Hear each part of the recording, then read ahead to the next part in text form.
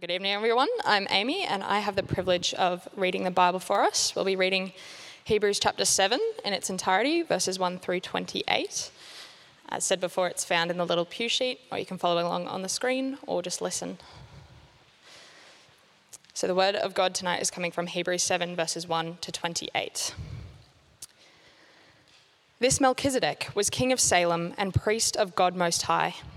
He met Abraham returning from the defeat of the kings and blessed him, and Abraham gave him a tenth of everything. First, the name Melchizedek means king of righteousness, then also king of Salem means king of peace. Without father or mother, without genealogy, without beginning of days or end of life, resembling the Son of God, he remains a priest forever. Just think how great he was. Even the patriarch Abraham gave him a tenth of the plunder. Now the law requires the descendants of Levi who become priests to collect a tenth from the people, that is, from their fellow Israelites, even though they are also descended from Abraham. This man, however, did not trace his descent from Levi, yet he collected a tenth from Abraham and blessed him who had the promises. And without doubt, the lesser is blessed by the greater. In the one case, the tenth is collected by people who die, but in the other case, by him who is declared to be living.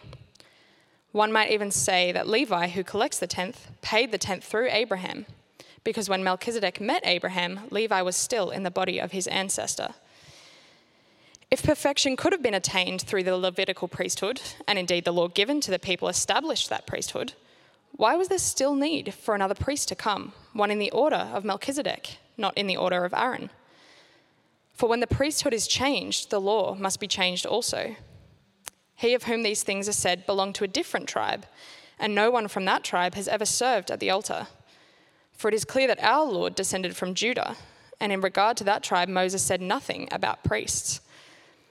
And what we have said is even more clear if another priest like Melchizedek appears, one who has become a priest, not on the basis of a regulation as to his ancestry, but on the basis of the power of an indestructible life. For it is declared, "You are a priest forever in the order of Melchizedek." The former regulation is set aside because it was weak and useless, for the law made nothing perfect, and a better hope is introduced by which we draw near to God. And it was not without an oath. Others became priests without any oath, but he became a priest with an oath when God said to him, "The Lord has sworn and will not change his mind. You are a priest forever." Because of this oath, Jesus has become the guarantor of a better covenant. Now there have been many of those priests since death prevented them from continuing in office, but because Jesus lives forever, he has a permanent priesthood. Therefore, he is able to save completely those who come to God through him, because he always lives to intercede for them. Such a high priest truly meets our need, one who is holy, blameless, pure, set apart from sinners, exalted above the heavens. Unlike the other high priests, he does not need to offer sacrifices day after day, first for his own sins and then for the sins of the people. He sacrificed for their sins once for all when he offered himself. For the law appoints as high priests men in all their weakness, but the oath, which came after the law, appointed the Son, who has been made perfect forever. Well, what a delight and privilege to be with you tonight. I wonder if you like puzzles. Word puzzles or jigsaw puzzles or number puzzles? Do you like noticing clues and trying to make sense of the bigger picture? If you like puzzles, you'll like Hebrews chapter 7. It's a great puzzle chapter. How on earth does this chapter fit into the Bible? It seems so very remote. And how on earth does this chapter help us to know more of the Lord Jesus Christ? And what difference does it make anyway? Great questions. And actually, all the clues are here. We just need to see them. I hope to show you these clues, so please fasten your seatbelt, ignore your mobile phone, focus on the Bible passage, hang on to your hats, as we delve into the detail of this chapter and delve into the Old Testament. Let's find the clues and solve the puzzle.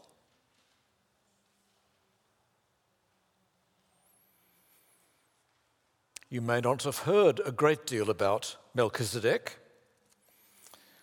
He figures twice in the Old Testament, first in Genesis chapter 14 and then in Psalm 110.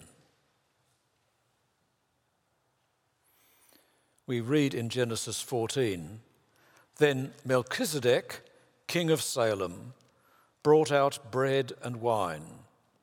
He was priest of God Most High, and he blessed Abram, saying, 'Blessed be Abram by God Most High, creator of heaven and earth. And praise be to God Most High, who delivered your enemies into your hand.' Then Abram gave him a tenth of everything." Well, in the Old Testament, there are two people, Melchizedek, mentioned here, and Job, mentioned at great length in the book of Job, who are not members of God's people, but still feared the one true and living God and tried to worship and serve that God. And as you'll see in the outline, Melchizedek met Abraham very, very roughly about 2000 BC. We're looking for clues. There are 4 clues, and those 4 clues are found in the first 4 verses of chapter 7 of Hebrews. So please look at them very carefully. First of all, the first clue, this Melchizedek was king of Salem and priest of God Most High. Now, what's the clue here? The clue is that in God's people you couldn't have a job as a priest and as the king, for the kings came from the tribe of Judah and the priests came from a different tribe, the tribe of Levi.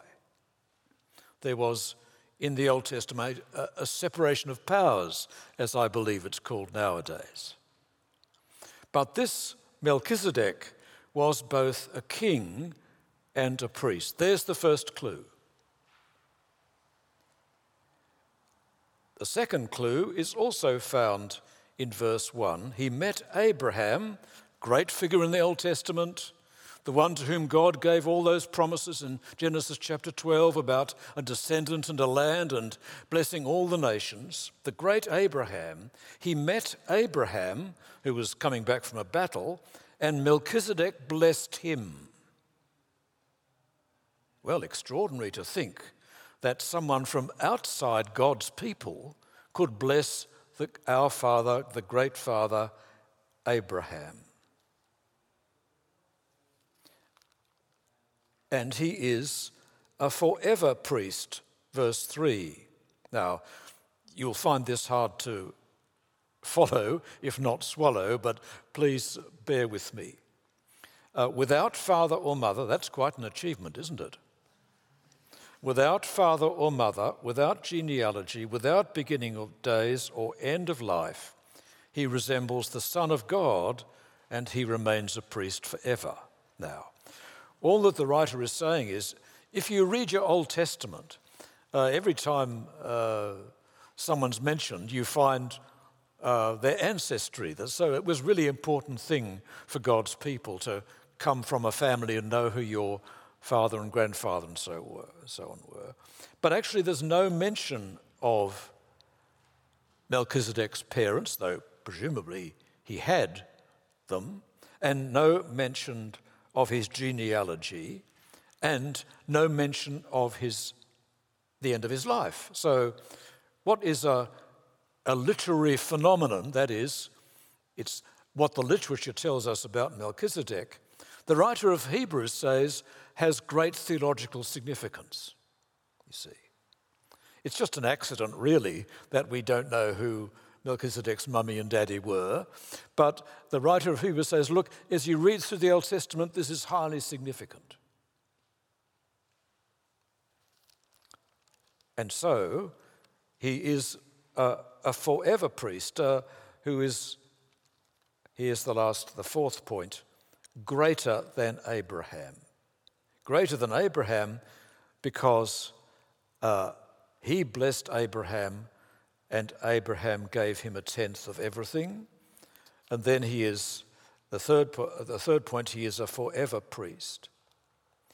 And the last vital clue comes in a psalm which came much later than Genesis chapter 14, a psalm spoken by David, say about 13,000 BC, about 1,000 years BC, a psalm from King David, which includes, Psalm 110, which is the most quoted psalm in the New Testament, a really important psalm.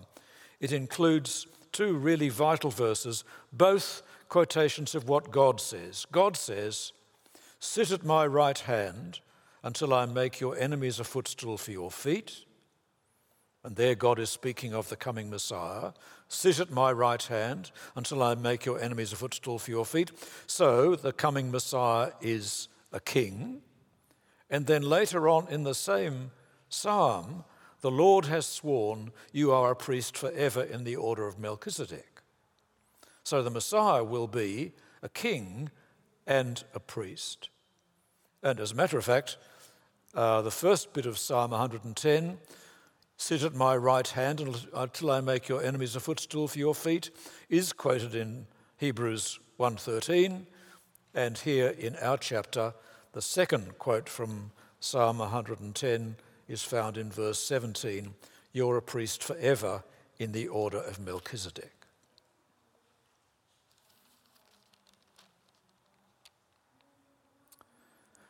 So 4 clues: a king and priest, a forever priest,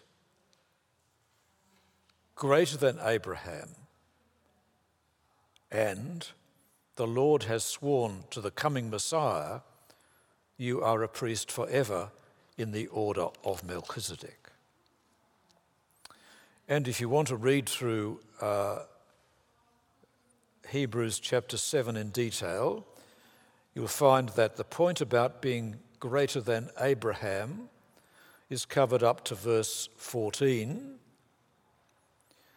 And then the great dignity, the promise of another priest like Melchizedek, starts up in verse 15. What we've said is even more clear. If another priest like Melchizedek, and that priest, of course, is Jesus, appears, one who's become a priest not on the basis of a regulation as to his ancestry, but, notice these words, on the basis of the power of an indestructible life. What an amazing phrase, an indestructible life. Who on earth lives an indestructible life? I don't, I can assure you. Bits keep falling off me all the time. For it's declared, "You are a priest forever in the order of Melchizedek." And while the Old Testament priests were priests because of their ancestry, this priest, the Messiah, became a priest with an oath when God said, "The Lord has sworn and will not change his mind, you're a priest forever."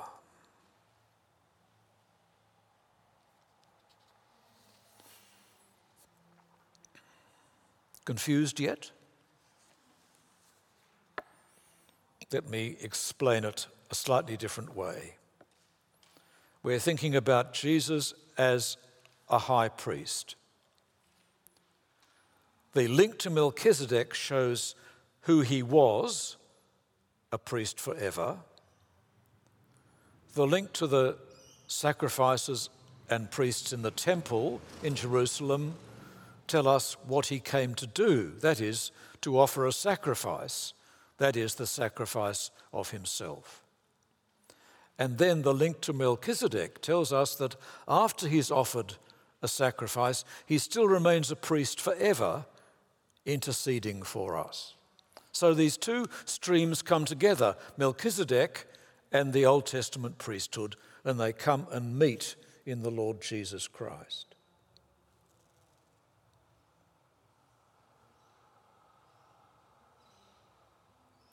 Now, people often ask me why God waited so long to send the Messiah.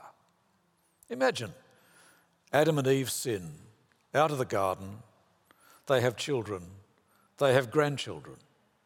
Couldn't have God made one of their grandchildren the Messiah? It would have saved a lot of bother, wouldn't it? It would have saved us having to read the Old Testament for a start.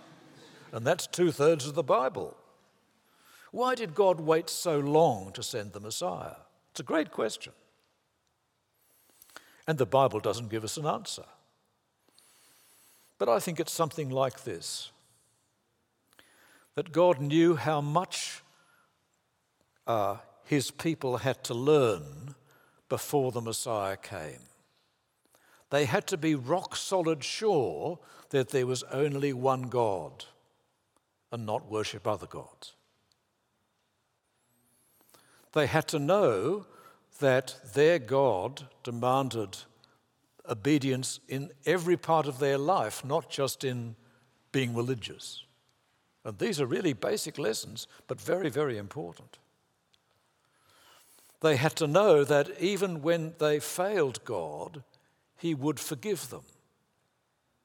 And as a matter of fact, when you read the Old Testament, you'd find that God's people fail again and again, but again and again God forgives them. And they had to know that one day God would send a Messiah to achieve all that he wanted to achieve. One day God would come to them in a person on the day of the Lord, and they'd have fellowship with him and serve him and enjoy him, and the fallen creation would be restored. In a way, the Old Testament is a bit like primary school, teaching the kind of basic foundation lessons which you need before you can go to secondary school, that is, the New Testament. For the Old Testament history and Old Testament promises, God's words and works all pointed forward to the coming of Christ. They were signs of the Christ to come. As Jesus himself said in John 5:39, the Old Testament scriptures witnessed about me. And as Paul wrote in 2 Corinthians 1:20, all God's promises find their yes in Christ. So, God's people go through primary school being taught to welcome Christ when he comes. But you know, because you've read the New Testament, or you might know anyway, that when Jesus came to God's people, they didn't all welcome him, did they? Indeed, they killed him. But some people did welcome him. I love the story in Luke's Gospel of the moment when Mary and Joseph brought Jesus into the temple.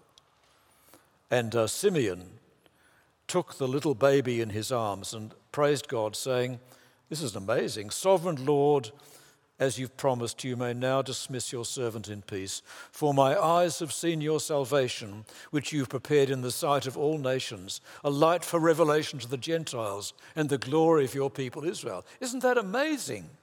Simeon saw in a little baby the promises of God being fulfilled before him. And actually, there was a prophet there in the temple at the same time, Anna, who was 84 years old. And coming up at that very moment, overhearing what Simeon said, she gave thanks to God and then spoke about the child to all who were looking forward to the redemption of Jerusalem. So some people recognized what God was doing. Not everybody, but some people knew that this little baby was the Messiah of God, the one promised among other places in Psalm 110. Now, I notice that people who read the New Testament but don't know the Old Testament seem to often misunderstand the New Testament because they have little option other than to try and attach the New Testament to their own culture and civilization and values. And they try and make the New Testament answer questions which they have. Well, the New Testament does that. But as a matter of fact, the New Testament is more firmly attached to the Old Testament. And indeed, if you read the New Testament without the Old Testament, you'll find it very hard to understand. And I also notice that people who don't know the Old Testament are often very impatient for God to act. You see, God promised in Psalm 110 to send a king Messiah 1,000 years before he did. And, as a matter of fact, God promised a wonderful descendant of Abraham 2,000 years before Jesus arrived. And so people in the Old Testament learnt, bitterly I think, on some occasions, to trust God even when you have to wait. But actually, that's a really important issue for Christians, isn't it? Because we have to wait until the Lord Jesus returns to see all that God will achieve through him, in us and for us, and in this universe. We too have to learn what it is to live by faith. So, Christians who know their Old Testaments are more likely, I find, to have a stable faith, an enduring faith, a constant faith, even in difficult times. And we all need that.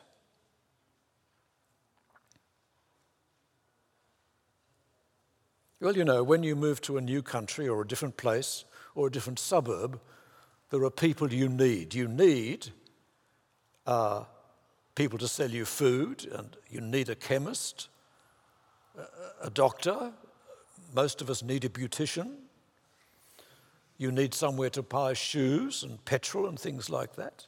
You need a church. If you're a coffee addict, you need a barista. And if you're in legal trouble, you may need a barrister.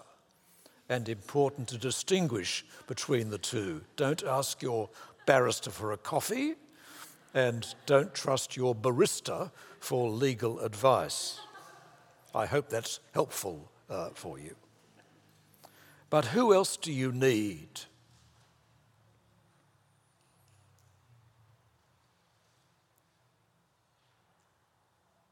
Well, the book of Hebrews tells us again and again, you need a great high priest today and every day. You need a great high priest today and every day. Now, you may know that you need God, and that is right. But you also need a great high priest. You may know that you need the Holy Spirit, and that is true. But you also need a great high priest. You may know that you need Jesus as your Savior. Yes, you do. But you also need Jesus as your forever priest, your great high priest. You may know that you need Jesus as your Lord, and that is true. But you also need Jesus as your great high priest. You need Jesus, your great high priest, and Jesus is the great high priest provided by God. Now, many years ago, in this building, I preached a series on Hebrews. It was back in 1932, I think, or one of those years anyway. And someone got so sick of the sermon series that he gave me a mug. I need a great high priest today. He thought I needed to know that too, because I kept on saying, you need a great high priest today. I've still got the mug, and I still need a great high priest. Why do we need a great high priest? Well, let's look at the last few verses of chapter 7 of Hebrews, and we'll find the answer. Let's pick it up at verse 23. Now there have been many of those priests, that is Old Testament priests, since death prevented them from continuing in office. It's rather hard to be to act as a priest if you're dead. But, verse 24, because Jesus lives forever, he has a permanent priesthood. Well, that's nice. But what does it matter? Verse 25 tells us, look at it. Therefore, he's able to save completely those who come to God through him, because he always lives to intercede, that is, to pray for them. Well, you might say to me, well, I know that I need Jesus to die on the cross for my sins. I know that I need him to offer the sacrifice of himself once for all. But why do I need him alive now as my high priest and to be praying for me? Wasn't his death enough? Well, yes, his death and resurrection were enough to provide the forgiveness of sins. But as this verse says, verse 24, because Jesus lives forever, he has a permanent priesthood and is able to save completely those who come to God through him, because he always lives to intercede for them. What does that mean? Well, there's probably a clue, I think, in John chapter 17, where Jesus prays for his disciples. He prays two things to his Father for his own disciples. He prays, protect them from the evil one. Presumably, he's still praying that prayer. And sanctify them by the truth. Your word is truth. So our sins have been forgiven, but we still today, this night, this moment, need protection from Satan. And we still, this moment, need to be sanctified or changed or transformed by the power of Christ, by the power of his shed blood. For being a Christian isn't just knowing that your sins are forgiven and staying in the same place forever. No, being a Christian means a continual battle when Satan is the great deceiver, the great liar, prowls around like a roaring lion seeking someone to devour. Well, if Satan is doing that in your life, you need some protection. And who provides it? Jesus does by his prayer. And you and I continually need to be transformed, to be more and more like the Lord Jesus. We continually need to be repenting of our sins and changing the way we live. And that transformation, that gradual transformation, will go on until the day we die, I hope.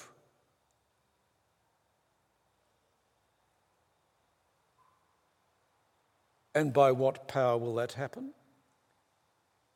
By the power of Jesus' prayer.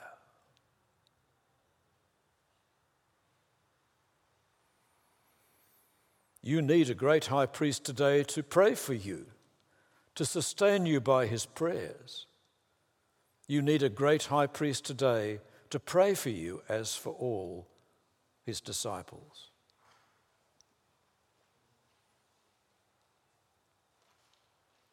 We learn in chapter 1 of Hebrews that Christ sustains the universe by his powerful word. So if Christ lost attention for a moment, the whole universe would disappear like that.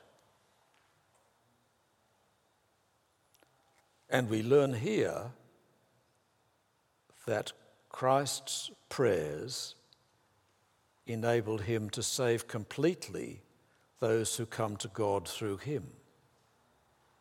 So if Christ stopped praying for a moment, your Christianity would collapse and evaporate. We are permanently and perpetually dependent on the prayers of Christ. For his constant and eternal intercession, he keeps us safe, protects us from our own internal evil, from the evil of others and from Satan, and sanctifies, makes us holy and more in his own image. Christ, your high priest, prays for you all the time, when you're asleep and when you're awake. He prays for you on good days and bad days. He prays for you when you are feeling confident and when you are full of despair. He prays for you when you are oppressed, when others hurt you, when you hurt yourself, when you are tempted, when you fall, when you fail, when you sin, when you despair, when your faith is cold and your life is empty. Christ is still praying for you. And our prayers for each other feel so weak, don't they? But what we do is we attach our prayers to Christ's prayers. And Christ absorbs our prayers into his prayer, our weak prayers into his powerful prayer. And though we may feel that our prayers get no further than the roof of the room in which we're praying, John Calvin says that God hears our prayers, as it were, through the lips of his Son, Jesus. And his Son is at his right hand. So the Father has no trouble hearing the prayers of Jesus, because Jesus is a great high priest, as we read in verse 26. One who is holy, blameless, pure, set apart from sinners, exalted above the heavens. Unlike the other priests, he doesn't need to offer sacrifices day after day for his own sins, then for the sins of the people. He sacrificed for their sins once for all when he offered himself. For the law appoints as high priests men in all their weakness, but the oath, that is God's promise, God's solemn promise, the Lord has sworn and will not change his mind, you are a priest forever, which came after the law appointed the Son, who's been made perfect forever. Well, I was teaching theology at a well-known college, and I won't mention its name for diplomatic reasons. And I asked the theology class, what was Jesus doing between his ascension and his return? And the answer was, not much. Having a bit of a smoko is an expression for a rest. That's right. I think someone used the word smoko, though I can't imagine Jesus with a cigarette in his mouth in heaven, just kind of lolling around doing nothing.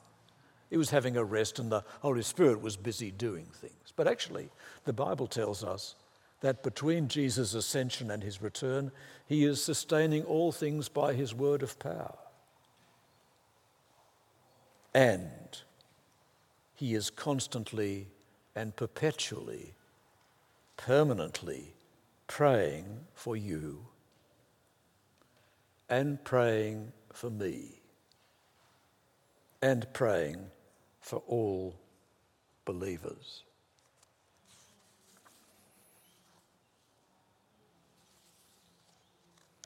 Do you know you need a high priest? Do you know that God has provided a high priest? And, listen carefully, how dare you pray unless you have a high priest? How dare you think you can approach God without a high priest? Listen to these words from Hebrews chapter 10. Therefore, we have confidence to enter the most holy place, that is, the presence of God, by the blood of Jesus. And since we have a great priest over the house of God, that is, Jesus' blood shed, and Jesus is our priest, let us draw near to God with a sincere heart, with a full assurance that faith brings. And I find it to be so true that if I think I'm approaching God and forget about Jesus' death and his priesthood, I'm often not too confident that God's going to hear me, you see. But here's the clue. we enter the most holy place by the blood of Jesus, and we have a great priest over the household of God. So let us draw near to God with a sincere heart, with a full assurance that faith brings, having our hearts sprinkled to cleanse us from a guilty conscience and our bodies washed with pure water. We all need a great high priest today and every day. Each one of us needs a great high priest today and every day. I need a great high priest today and every day. And you need a great high priest today and every day.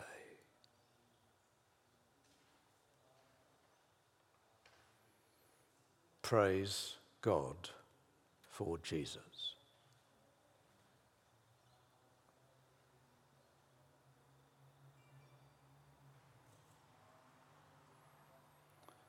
We're going to pray a prayer to the Lord Jesus as our great high priest.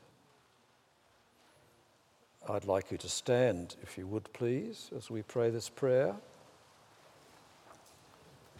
And please repeat the words of the prayer sentence by sentence after me. Lord Jesus, we worship you as our great high priest. Lord Jesus, we worship you as our great high priest. You offered yourself as a sacrifice for our sins once for all on the cross. You offered yourself as a sacrifice for our sins once for all on the cross. You empathize with our weakness. You empathize with our weakness. You live forever to intercede for us at the Father's right hand. You live forever to intercede for us at the Father's right hand. You are holy, pure, and blameless, and exalted above the heavens.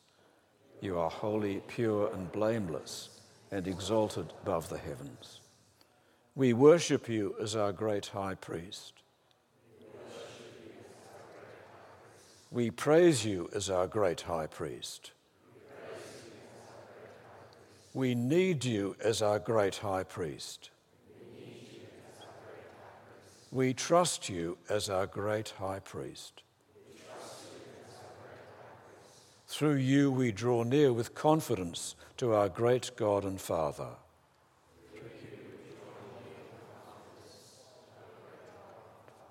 We praise you now and forevermore. Amen.